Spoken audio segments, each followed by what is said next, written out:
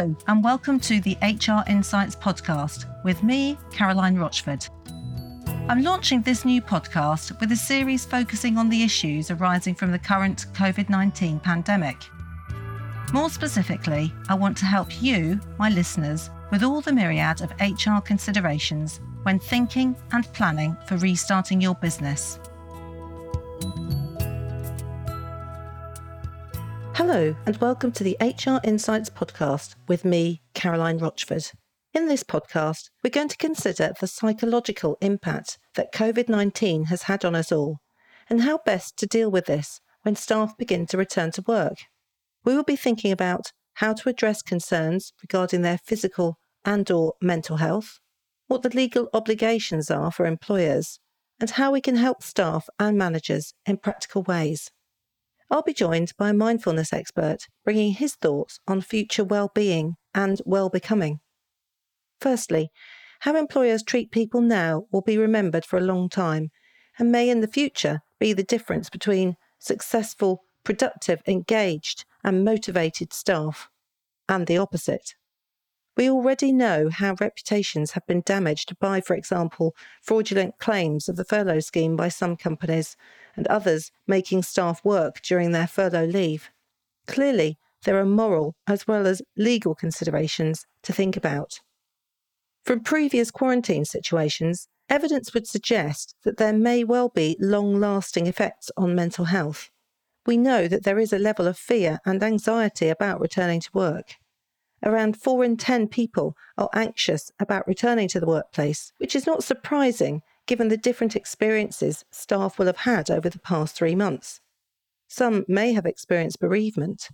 Some may have experienced financial hardship. Some are experiencing the challenges of working from home whilst homeschooling and juggling work and children. Some of those who have been placed on furlough leave may feel a lack of worth and feel de-skilled. Some may not have left the house for months due to social isolation and shielding. We know that instances of domestic violence and child abuse has increased too, and we have all experienced social isolation. The resilience of all of us has been challenged by this. Employers who approach discussions with staff with this in mind will be more attuned to having those conversations and will have more success in integrating everyone back to work, wherever that may be. Firstly then, what are employers' legal obligations? Under the Health and Safety at Work Act, employers have a duty to protect the health, safety and welfare of their staff, and this includes mental health and well-being. Also, under health and safety legislation, employers have a duty to assess the risk of stress-related poor mental health arising from work activities and take measures to control that risk. Secondly, under the Equality Act, if an employee has a physical or mental health condition, which is a disability, they will be protected from discrimination during employment. If employers try a one-size-fits-all approach when the staff are coming back to work, there's likely to be indirect sex discrimination or even race or disability discrimination. So don't try and implement too quickly or fail to take individual circumstances into account.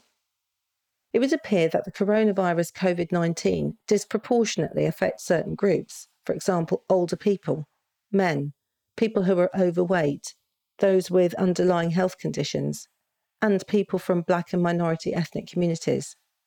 Others who are at greater risk are pregnant staff, so you need to consider all these at-risk groups, as well as any other staff with pre-existing health conditions who may still be shielding.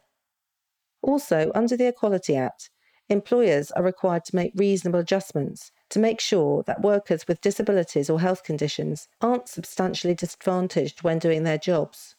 What is reasonable will depend on the circumstances and the employee's medical condition. It may also now apply to those who are shielding. Such adjustments might include adjusting someone's working hours, such as a phased return to work, changing the place of work, for example, home working, changing the duties carried out, or providing specialist equipment. So phased returns will be helpful for staff in this situation and helpful for business too. It will enable you to test your back to work plans. In terms of disabilities, mental illness is the largest single cause of disability in the UK, So it's important that we prepare for discussions being mentally health aware. We can anticipate that there will be an increase in those who are experiencing mental ill health, which might include a loss of purpose, anxiety, low mood, and reduced motivation. We want staff to feel safe to raise any concerns they may have regarding their mental health. Of course, we don't know who is going to present with a mental health condition, although there are risk factors which might indicate that someone's mental health will have been affected, perhaps because of their medical history, or perhaps because of other pre-existing medical conditions. Other reasons might just be that someone's resilience has been impacted to an extent that they are anxious or feeling stressed. Early research into the health impacts of lockdown include findings of fatigue, musculoskeletal conditions, poor work-life balance, reduced exercise, and increased alcohol consumption, all of which could lead to an increase in anxiety. More serious cases could include depression. Be aware also that mental ill health can be triggered by workplace environments, and any whiff of inappropriate behaviours, such as intimidating behaviour, bullying, ignoring, ostracising, etc., must be nipped in the bud. Employers must stamp out any harassment on any grounds. The law only sets the minimum standard, and instead I would recommend that employers consider a range of measures to help staff in returning to work. Supporting staff to regain an effective work-life balance and addressing fears about returning to work would be a good place to start. Employers could offer work-life balance support for everyone in the form of one-to-one coaching, guidance, or training. All staff should receive a one-to-one meeting on or before their return to work to address any fears they might have and to discuss how best to facilitate their return to work. You'll remember we covered this in episode 2 of this podcast series. For some, a phased return to work is going to be a helpful means of balancing the needs of work and family life, particularly while the schools are only back on a part-time basis. So try and be as flexible as possible. Keep working on making the culture of your organisation as positive as possible about mental health in order to reassure staff that they can talk openly about how they are feeling. Increase mental health issues awareness through training, acknowledging that prevention is better than cure. And also be aware of decision-making processes being approached with a mental health perspective. In my dealings with lots of different organisations during the lockdown, I feel there is a much more open approach to talking about how we're feeling. Perhaps that's been helped with the virtual meetings we've been attending, where we've also had a snapshot of people's home lives, with dogs, cats, children, partners, all sorts of other things also being on the call too. So communicate regularly and include information on health and well-being and the support that you are offering. Be proactive in order to reduce stress. You could suggest activities to encourage physical, mental, financial and social well-being. If your organisation has an employee assistance programme, then make sure you remind staff how they can access help in your regular communication with them. Encourage staff to practice self-care, such as developing healthy routines for diet, sleep, and relaxation. Connecting with others supports good mental health, and this should be encouraged too. A good example of where this worked well was when NHS England had to respond to the situation they faced when certain groups of staff were being disproportionately affected by COVID-19 very early on in the outbreak. There were a number of initiatives they used in order to reach out and offer very particular help. They partnered with Headspace, Unmind and Big Heal to help with mental health and engage with faith groups and Black and minority ethnic networks to tailor health and wellbeing support. I've included a link to a large number of apps that can help with physical and mental health, which you might like to use. And finally, we must remember too that all these issues affect managers and business owners and leaders. Recent figures released by the CIPD, the Chartered Institute of Personnel and Development, and Simply Health, show that only 31% of managers are considered to be sufficiently competent to initiate discussions around mental health and help staff gain expert sources of help. This isn't a specifically coronavirus-related figure, but it does indicate that there is a high proportion of managers who probably need some training in the area of having confident discussions with staff about their mental health. We therefore must equip managers to be able to see the signs not only for the immediate return to the workplace, but also as part of their ongoing management responsibilities. With people working from home or interviews and meetings being held over virtual platforms, it can be harder to see the first signs of colleagues struggling, as it's even harder for managers to pick up on cues. So you have to look for other warning signs, which might include things like working long hours, not taking breaks, mood changes, distraction or indecision, irritability or anger, uncharacteristic performance issues, or an overreaction to something. Any of these signs should be a prompt for managers to take action. It doesn't necessarily mean that the person has poor mental health, but early intervention is key to provide support and to prevent the situation from escalating. Here are some practical tips you can do to support and guide managers so they feel able to have supportive and open discussions with staff. Firstly, provide managers with training to help identify the signs and symptoms of mental health conditions and brief them on the potential mental health implications of COVID-19 and their roles in relation to supporting staff. Secondly, a good starting point in dealing with any mental health concerns is to have a conversation, ideally face-to-face, as soon as possible.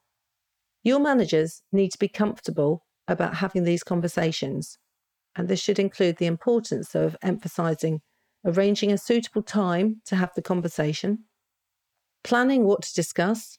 It might be a simple case of just asking the person how they are, showing empathy and compassion, reassuring staff that it will be confidential, opening up the discussion and discussing a plan for support, and then ensuring that support happens, agreeing to keep the situation under review and arranging another time to check in to see how the person is. The CIPD and Mind launched a guide for managers to improve support for those experiencing stress and mental health issues at work, and I've provided a link on my website.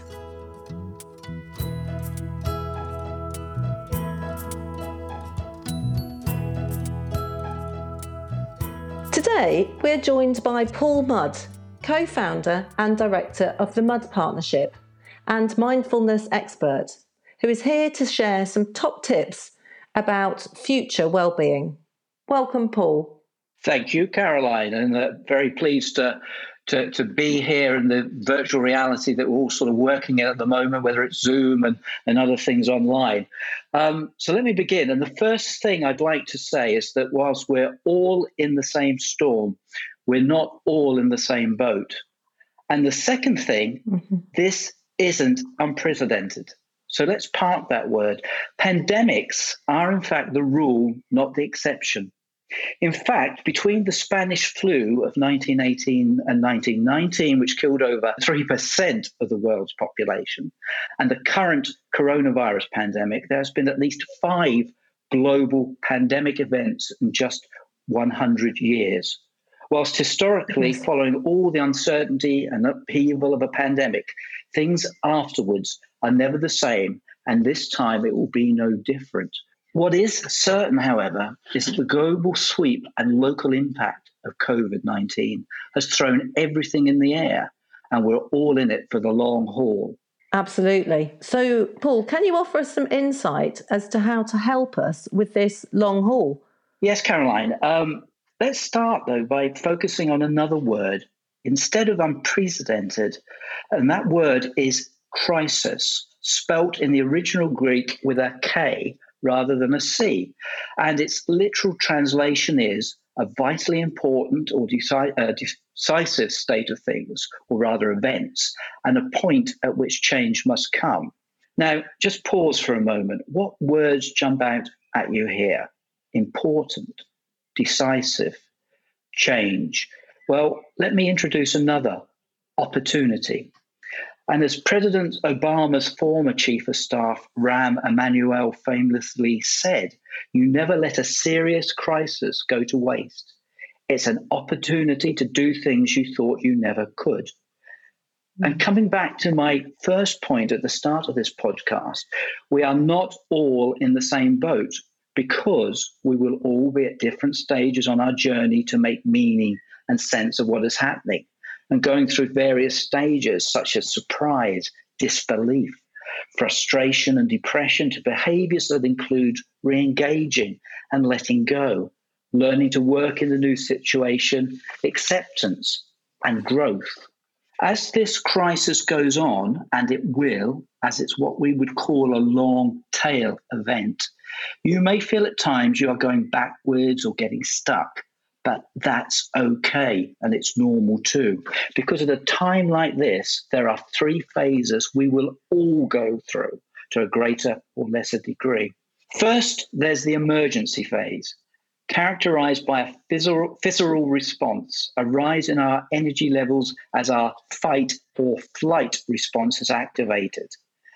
And we might not be exactly sure what to do, but we are spurred on to do something. Then comes the regression phase when people start to run out of steam, get tired, start asking, how long is this going to last? We lose focus, our sense of purpose, and we can become overwhelmed by the smallest of things. And it's all too easy to become a tad tetchy and snap at ourselves and at others, especially those close to us. Does that sound familiar? It should, because that is where a great deal of the world's population has found itself in the past few weeks, however buoyant and naturally resilient they may usually be. But the good news is this is then followed by the recovery phase in which you can create a new day one, start to do things differently and begin to build back better. I think those phases actually are going to be really helpful, particularly when we start to think about people coming back to work. But what can you suggest that will help people actually feel better about all this? Well, first, let's start with a question. It's an important question and one that if we haven't asked ourselves already, we should do so right now. And that question is, after all that has happened and all that is still to happen, how am I supposed to feel? And I say it's important because the questions we ask of ourselves and of events we experience, the language we choose now and use in the stories we narrate to ourselves and tell to others are really important and will help in the process of accepting, feeling better about things, being able to move forward and feeling more in control. Regardless of background and nationality, we are human. My health and well-being is your health and well-being. And to be human is also to be a storyteller and a map maker because of our need for permanence, because of our need for connection, because we are colleagues, friends, and lovers, because we have families and lives to live. And that is why the isolation that many have experienced and feelings around that in this pandemic have had such a deep impact. But our liberties depend on our well-being. So yes, what positive steps can we take to help us become unstuck? If we have become stuck, to move forward with a reinvigorated resolve to create that new day one and to build our resilience and find a renewed purpose. Can you tell us a bit more about that, Paul? Yeah, of course. But before I do, let me say that this is not just about our well-being. It is also about our well-becoming. And that's something that I'm finding myself talking more and more about at the moment, because this is an opportunity for everybody and everything to reset, recharge, and build back better, be that on a personal and professional level, or on a macro level as a more communitarian, just, and economically balanced society. Okay, let's get down to brass tacks. It is said that if you have more than 3 objectives, you may have too many. Well, I think there are 3 key objectives with actions you can take that will really help in all of this. And these are to break, to create, and to transform. So let's unpack this. Firstly, to break. See this as an opportunity to, what I would say and call, dump your idols. And that is to break from your usual ways of thinking and some of those beliefs, those idols you hang on to that are maybe way past their sell-by date, outmoded, unhelpful, and no longer fit for purpose. And you can then start to be more present and respond and behave differently, because beliefs drive behaviors, and thinking and behaving differently can change the outcomes. There is a saying, however, that goes, the difficulty lies not in the new, but in escaping the old. So be mindful of this and give yourself permission to let go of your ego and attachment to the way things are and have been. Then second, to create. By looking back to move forward, see this as a time to take stock. Capitalize on this opportunity to do some root and branch thinking about where you are and have been and where you now want to get to. Be courageous with the questions you ask yourself. For example, leaning in, introspective questions. Where am I currently? Where do I want to be? What do I need to stop, start, continue? And with some leaning out questions, asking yourself, what have I already achieved that I wouldn't have thought possible? What am I learning about myself? And also try some future proofing questions. Things like, what do I now want my story to be? What qualities will be important going forward? What challenges will I face, and what opportunities will there be? And who can help? Be kind and compassionate to yourself, knowing that it is okay to feel as you currently do, accepting what is outside your control whilst doubling down on those changed beliefs and behaviors, which will be the building blocks that help you create the new day one of your new story. And then we come to the third key objective: to transform. Your call to action to make it so. Monotony collapses time, novelty unfolds it, but purpose makes it livable. Rest in reason, move with passion. Find your exceptional excellence and live your purpose, remembering that happiness is found in the small things, the everyday stuff. And 40% of our happiness is determined by our thoughts, actions, and attitudes, which is also why it is so important that your first step is to make that break. Because, as Einstein purportedly said, insanity is doing the same thing over and over again and expecting different results. In fact, he didn't say that. This is a classic example of a misattributed quote, and it's all part of what is known as the Matthews effect. But perhaps, Caroline, that is an avenue to explore in another podcast. However, the Stoic philosopher and one-time Roman emperor Marcus Aurelius did say, sanity means tying your well-being to your own actions. Hear that. Listen to the song beneath the words, your own actions. Again, that is so important. And just like we have a physical immune system, there's evidence that we have a psychological immune system too. And when you think about it, why not? After all, we have three brains: a head, heart, and stomach brain, all connected by a central nervous system through the vagus nerve, as it's called. And when things get bad, we rationalize, we figure it out. We are actually a lot more resilient than we think we can be. And you must use this time now to act and learn better habits and transform to become the change you want to see and be. Remember, as a wise old bear once said, you are braver than you believe, stronger than you seem, and smarter than you think.